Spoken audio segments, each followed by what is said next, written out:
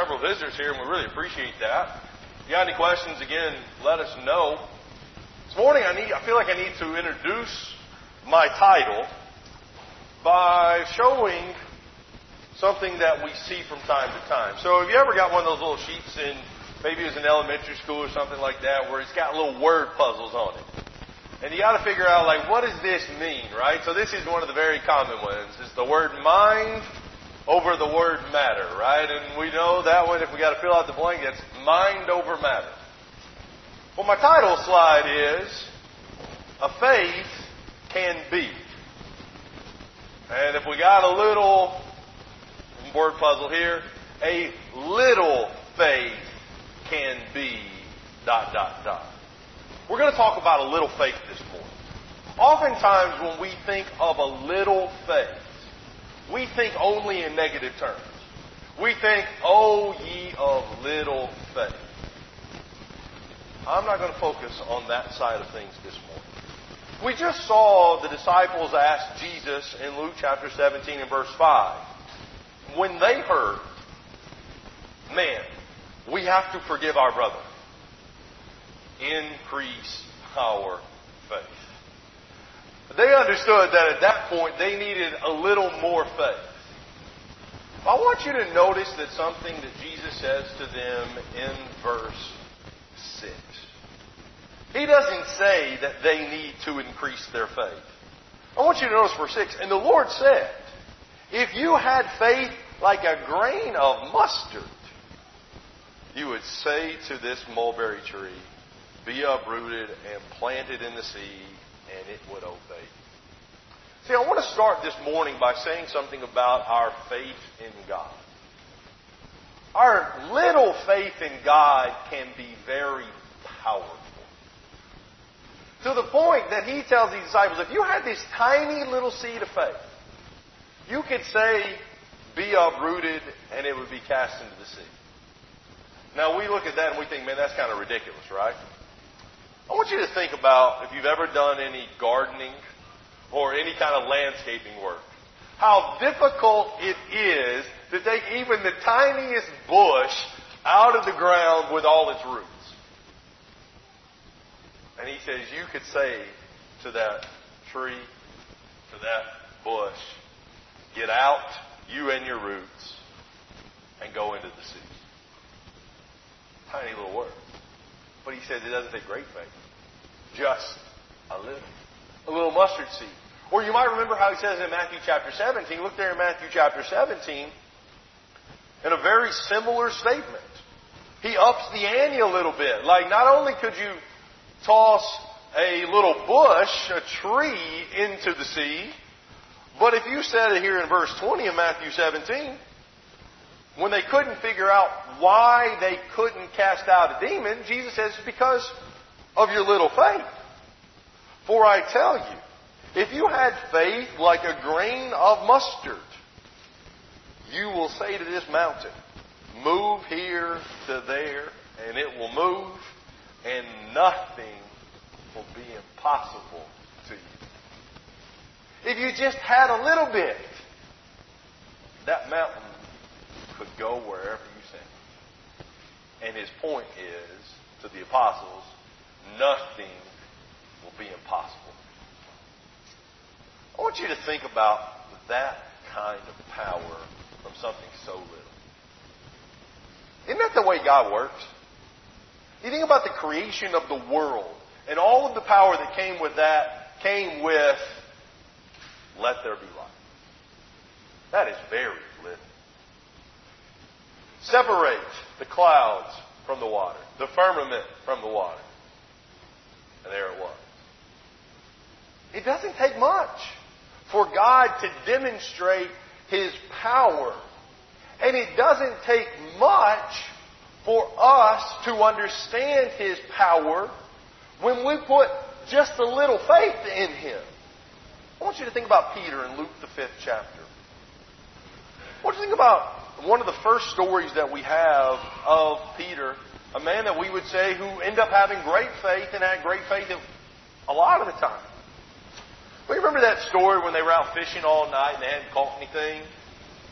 And Jesus comes up to him and says, hey, Go out there and cast your nets into the sea. And Peter says to Jesus down in verse 5, Master, we toiled all night and took nothing. But at your word, I'll let down the nets. I picture Peter saying that, you don't know what you're talking about, but if you say so. Like, if you tell me this is what I need to do, that is what I'm going to do.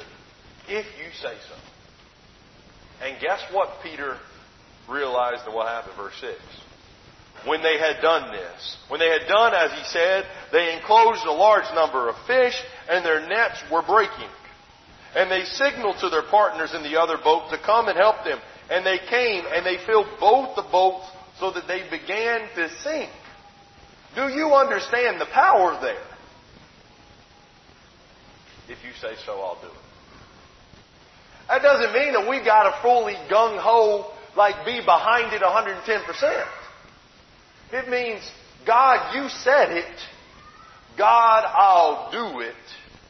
And God says, let me show you what I will do. That's just a little thing. And He uses that within us as well. I want you to go to Ephesians, the 3rd chapter.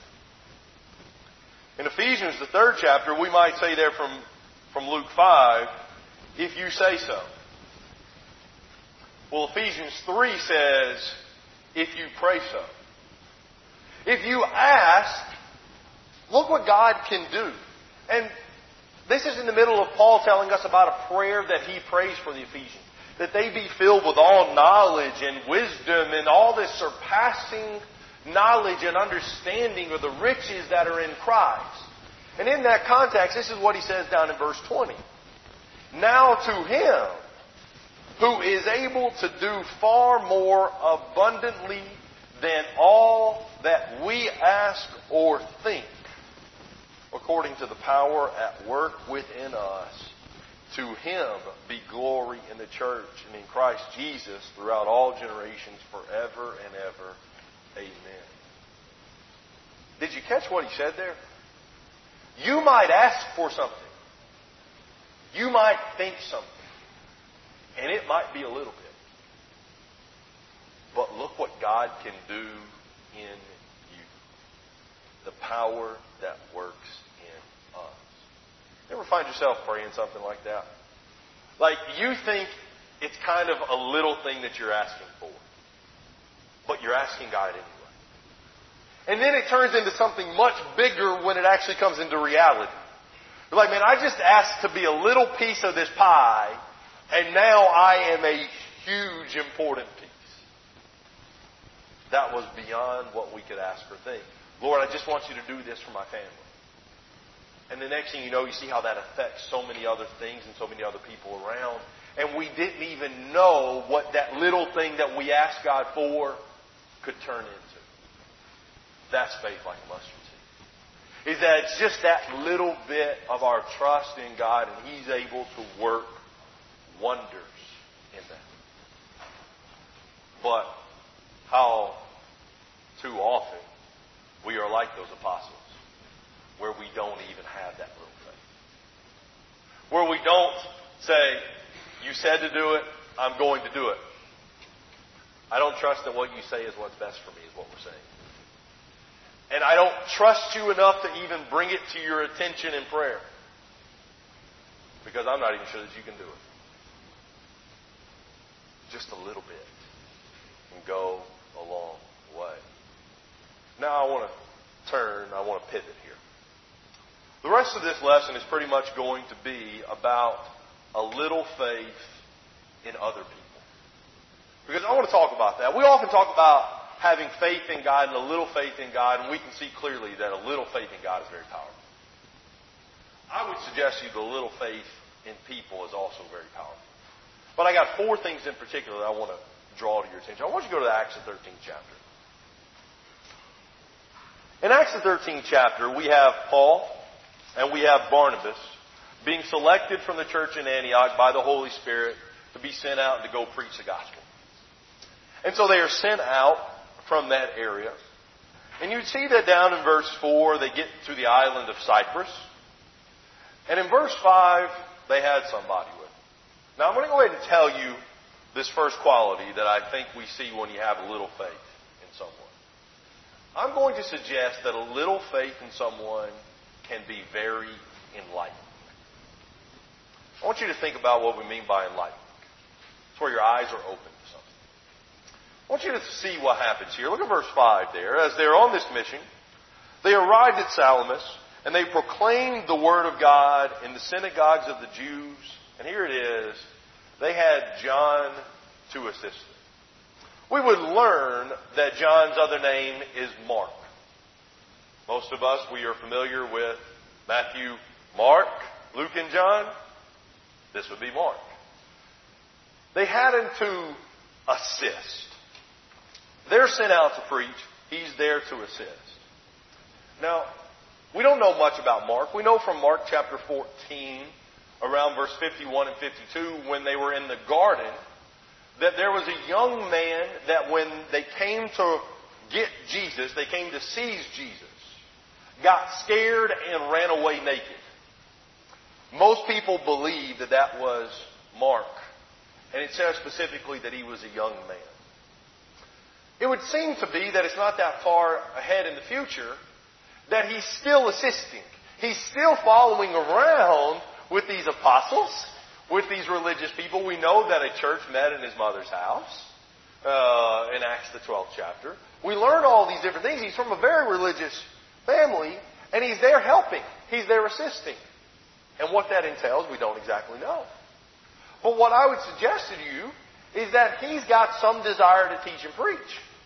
He's been following Jesus all this time. He's willing to go, leave his home, to go help Paul and Barnabas preach the gospel. We would say that's somebody that's got a desire to teach and preach. I think that's a good desire to have. Absolutely, it's a good desire to have. But here's what happens. I had a desire to preach and teach one time. You know, I had a desire to preach and teach. Someone came up to me and they said, Wes, I think you could do this. And I was like, you think I can do what?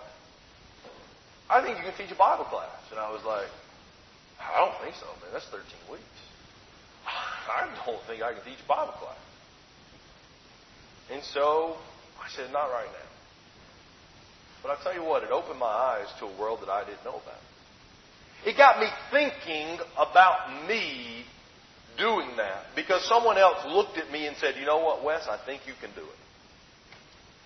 I wonder if that was Paul and Barnabas here, our old son of encouragement. John Mark's been following around like, John, come help us. We want you to help us. Still a young guy, come help us. We know that they're going to pick Timothy. Paul's going to pick Timothy later on. But whatever the case, we know that he's got a desire. But here's why I say it's enlightened. I want you to go down. Things happen on this island, and we'll come back and talk about that in the island of Paphos. But I want you to notice down in verse 13. Now Paul and his companions, they set sail from Paphos, and they came to Perga in Pamphylia. And John left them and returned to Jerusalem. He was there, and then he was gone. If you look in chapter 15 and verse 38, we get an explanation about what he did. That when Barnabas wants to take him again, Paul does not, because look at the phrase at the end of the verse of verse 38, did not want to take the one who had withdrawn from them in Pamphylia and had not gone with them to the work. You see, he didn't finish what he started. And I think him going and assisting was enlightening in a lot of ways. He wanted to teach, but he learned how difficult it was to go out and teach and preach the gospel. You say, Wes, what are you talking about? Go back now to chapter 13 and notice the story that happens. In Acts 13, what he sees in verse 8 is that there is a guy that wants to hear the word of God. And there is another guy, Bar-Jesus, who is a magician, who does not want that guy to hear the gospel. And he goes through every measure possible to keep him from getting the gospel. and Peter has to deal with it. Peter strikes the magician blind. And I want you to notice what he says to him. Look now in verse 9. As being filled with the Spirit. He says verse 10. You son of the devil. Remember his name was Bar Jesus? Remember what Bar means in Hebrew? It means son of. He's saying you're not son of Jesus. You're not son of God. You are a son of the devil. You are a son of the devil. You enemy of all righteousness, full of all deceit and villainy. Will you not stop making crooked the straight paths of the Lord? I wonder if John Mark thought it was going to be pretty easy going out and telling people about the gospel. And in walks Bar Jesus, and he understands, man, this is hard. And so, verse 13, he returned to Jerusalem. I don't know that. I can see that happening, and Michael can probably vouch for this. Those of you who have also preached and taught can vouch for this. You go in, you're all excited, you're gung-ho, you're helping, and you realize, man, this teaching and preaching is a lot harder than I thought it was going to be. And some people, they just don't have it in them to get through it. Other people, they're like, you know what, it's going to take more, but I got it. I'm going to dig a little deeper. And sometimes we just realize, man, I'm not ready. Like, I really want to do this. I'm just not ready right now. We call that trial by fire. He's like, you got to get out there. You got to get to the work, and you may realize you're not ready. But if I ain't got no desire, I'm not even going in the first place. And it opened his eyes. Then we're going to see that he is very useful later. But I want to suggest something else. Remember how this whole thing of him leaving caused a problem? I think that a little faith in someone can also be very empowering. It can give them power. I want you to think about what happens here in chapter 15. When Paul and Barnabas, they want to go and they want to strengthen the Christians that they made on the trip that John left them. And you remember who Barnabas wanted to take? He wanted to take John. But as we already read in verse 38, Paul thought it best not to. Notice that. Paul thought it best not to. I want you to put yourself in Mark's shoes for a second. We know that he goes with Barnabas, so that's a foregone conclusion. What do you think is going through his head when he hears that Paul and Barnabas are going on another journey? Do you think he's saying, take me, I'm ready. Guys, I am ready. I want to do this. I got it. Well, it seems as though I don't know what is happening. But Barnabas is saying we need to take him. There are other people in the Bible that were ready to go that weren't ready. Remember Isaiah? To whom shall we send? Here am I, send me. And the Lord says, hold on, I got to purify you first. I got to set you up first. I wonder sometimes if John Mark had that, kind of that too much desire a little bit. But then you know what happens sometimes when someone puts faith in you, you let them down? You mope. You think, man, I let them down. Man, I'm never going to be able to do this. Not John Mark. Because John Mark goes with him, and they strengthen the brethren as the story goes. I'm ready, take me. And so Barnabas took him. Now I want you to think about that again. You know that an apostle did not want to take you. How does that make you feel? But old Barnabas, son of encouragement, says, come on, John Mark, let's go. Can you picture John Mark saying, man, one person believed it. Nobody else thought I could do this job. Nobody else thought I was fit for this, but he did. And when you know that one person believes in you, and they gave you a chance that nobody else would, maybe it's in your work, maybe it's in your spiritual life, whatever the case it is, what do you think? I won't let you down.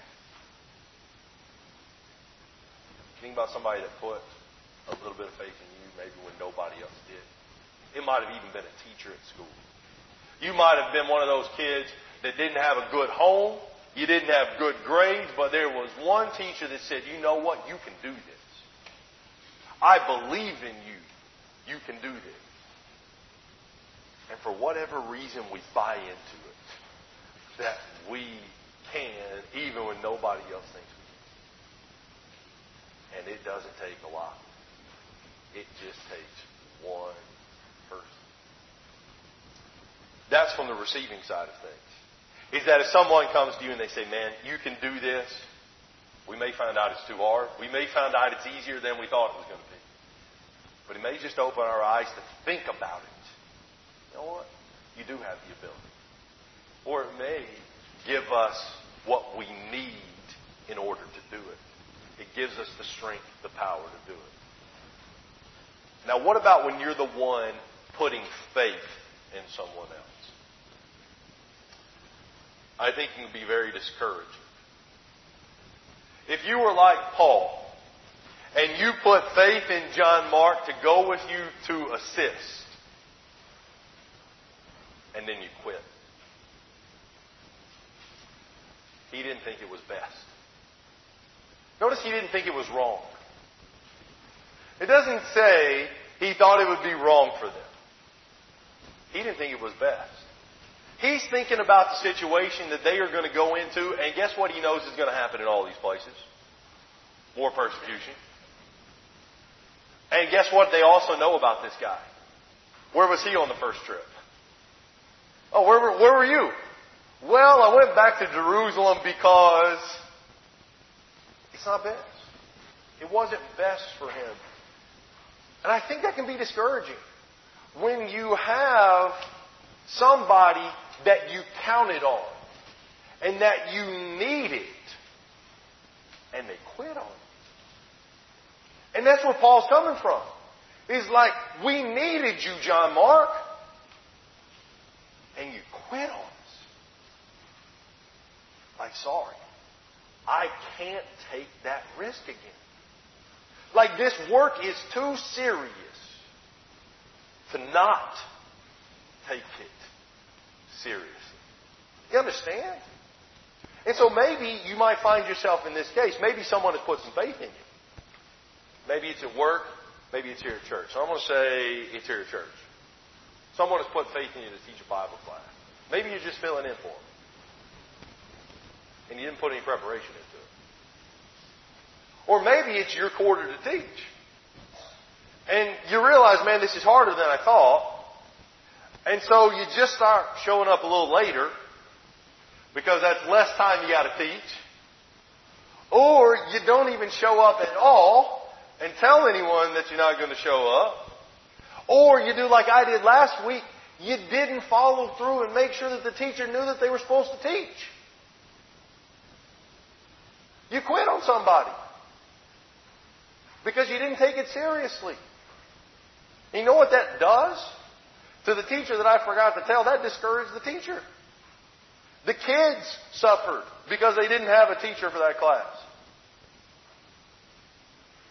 That's terrible. And John Mark felt that.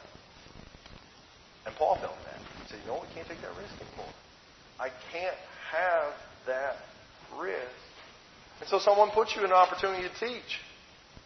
And things go poorly. Guess what? It may be not best to get back in that situation because of the seriousness of the role, the position. But one of the things that we learn from John Mark and from this whole thing of when you put a little faith in somebody, even when they let you down, because Paul, I believe, was discouraged. Paul, I believe, was... I'm not even sure discouraged is the right word. I've struggled with the word to use there. Because it didn't keep him from going about doing the gospel. It didn't really even make him lose faith in him. Disheartened, I don't even know what the word is. But there's some word for it. But when Paul writes his final letter in 2 Timothy chapter 4, and here's where we conclude this morning. When Paul writes that letter in 2 Timothy chapter 4, and he says things like, Demas has forsaken me. having loved this present world. And Titus I've sent to Dalmatia. And Crescens has gone to Galatia. And all I got is Luke. Luke alone is with me. And he says to Timothy, get Mark and bring him with you, for he is very useful to me for ministry. You see, even when we put a little faith in someone, that faith can be restored. It may take years for that faith to be restored. But it was at the point, at the end of his life, when there was nobody else, he said, I want him. How do you think that made John Mark feel? We don't know what the relationship was between Acts 15 and 2 Timothy 4. We don't know how many more interactions they have with one another. We don't know that. But I want you just to think about someone that you knew a few years ago didn't believe. And it was rightfully so. And now you turn things around and they recognize it. How strong is that relationship? How much do you want to prove to them more and more, man, I am here for you. You can count on me. It's very personal because somebody put a little faith in me. Now we might say there's a fine line between a little faith and a great faith. Yeah, there is. Sometimes it's hard for me to tell the difference because such a little faith can do such great things. But when we put our faith in God, just a little bit can be so powerful. It can do so much for Him, for the kingdom, for our family, and for us. And when we put faith, or I should say when people put faith in us, man, it can really open our eyes. It can really give us what we need to actually go through with the work. And then sometimes when we put our faith in people, sometimes it discourages us. Sometimes it lets us down because oftentimes we make mistakes. We're human. We are not ready for it. But don't give up on it. That's that Luke 17 passage. How many times? Up to 70? Times 7? No. As often as they sin against you. You take them back, and I tell you what, that's when I need my faith increased, is when somebody keeps letting me down. But boy, we can get back to it. We can restore that with just a little faith. Let's do these things. Let's have a little faith in God and in each other. This morning, if you're ready to make a huge step in your life, you're ready to become a Christian, you're ready to submit your life to Christ and serve Him for the rest of your days, why don't you do it? Or if you need the prayers of the congregation here in any way, why don't you come now? We stand and as we sing.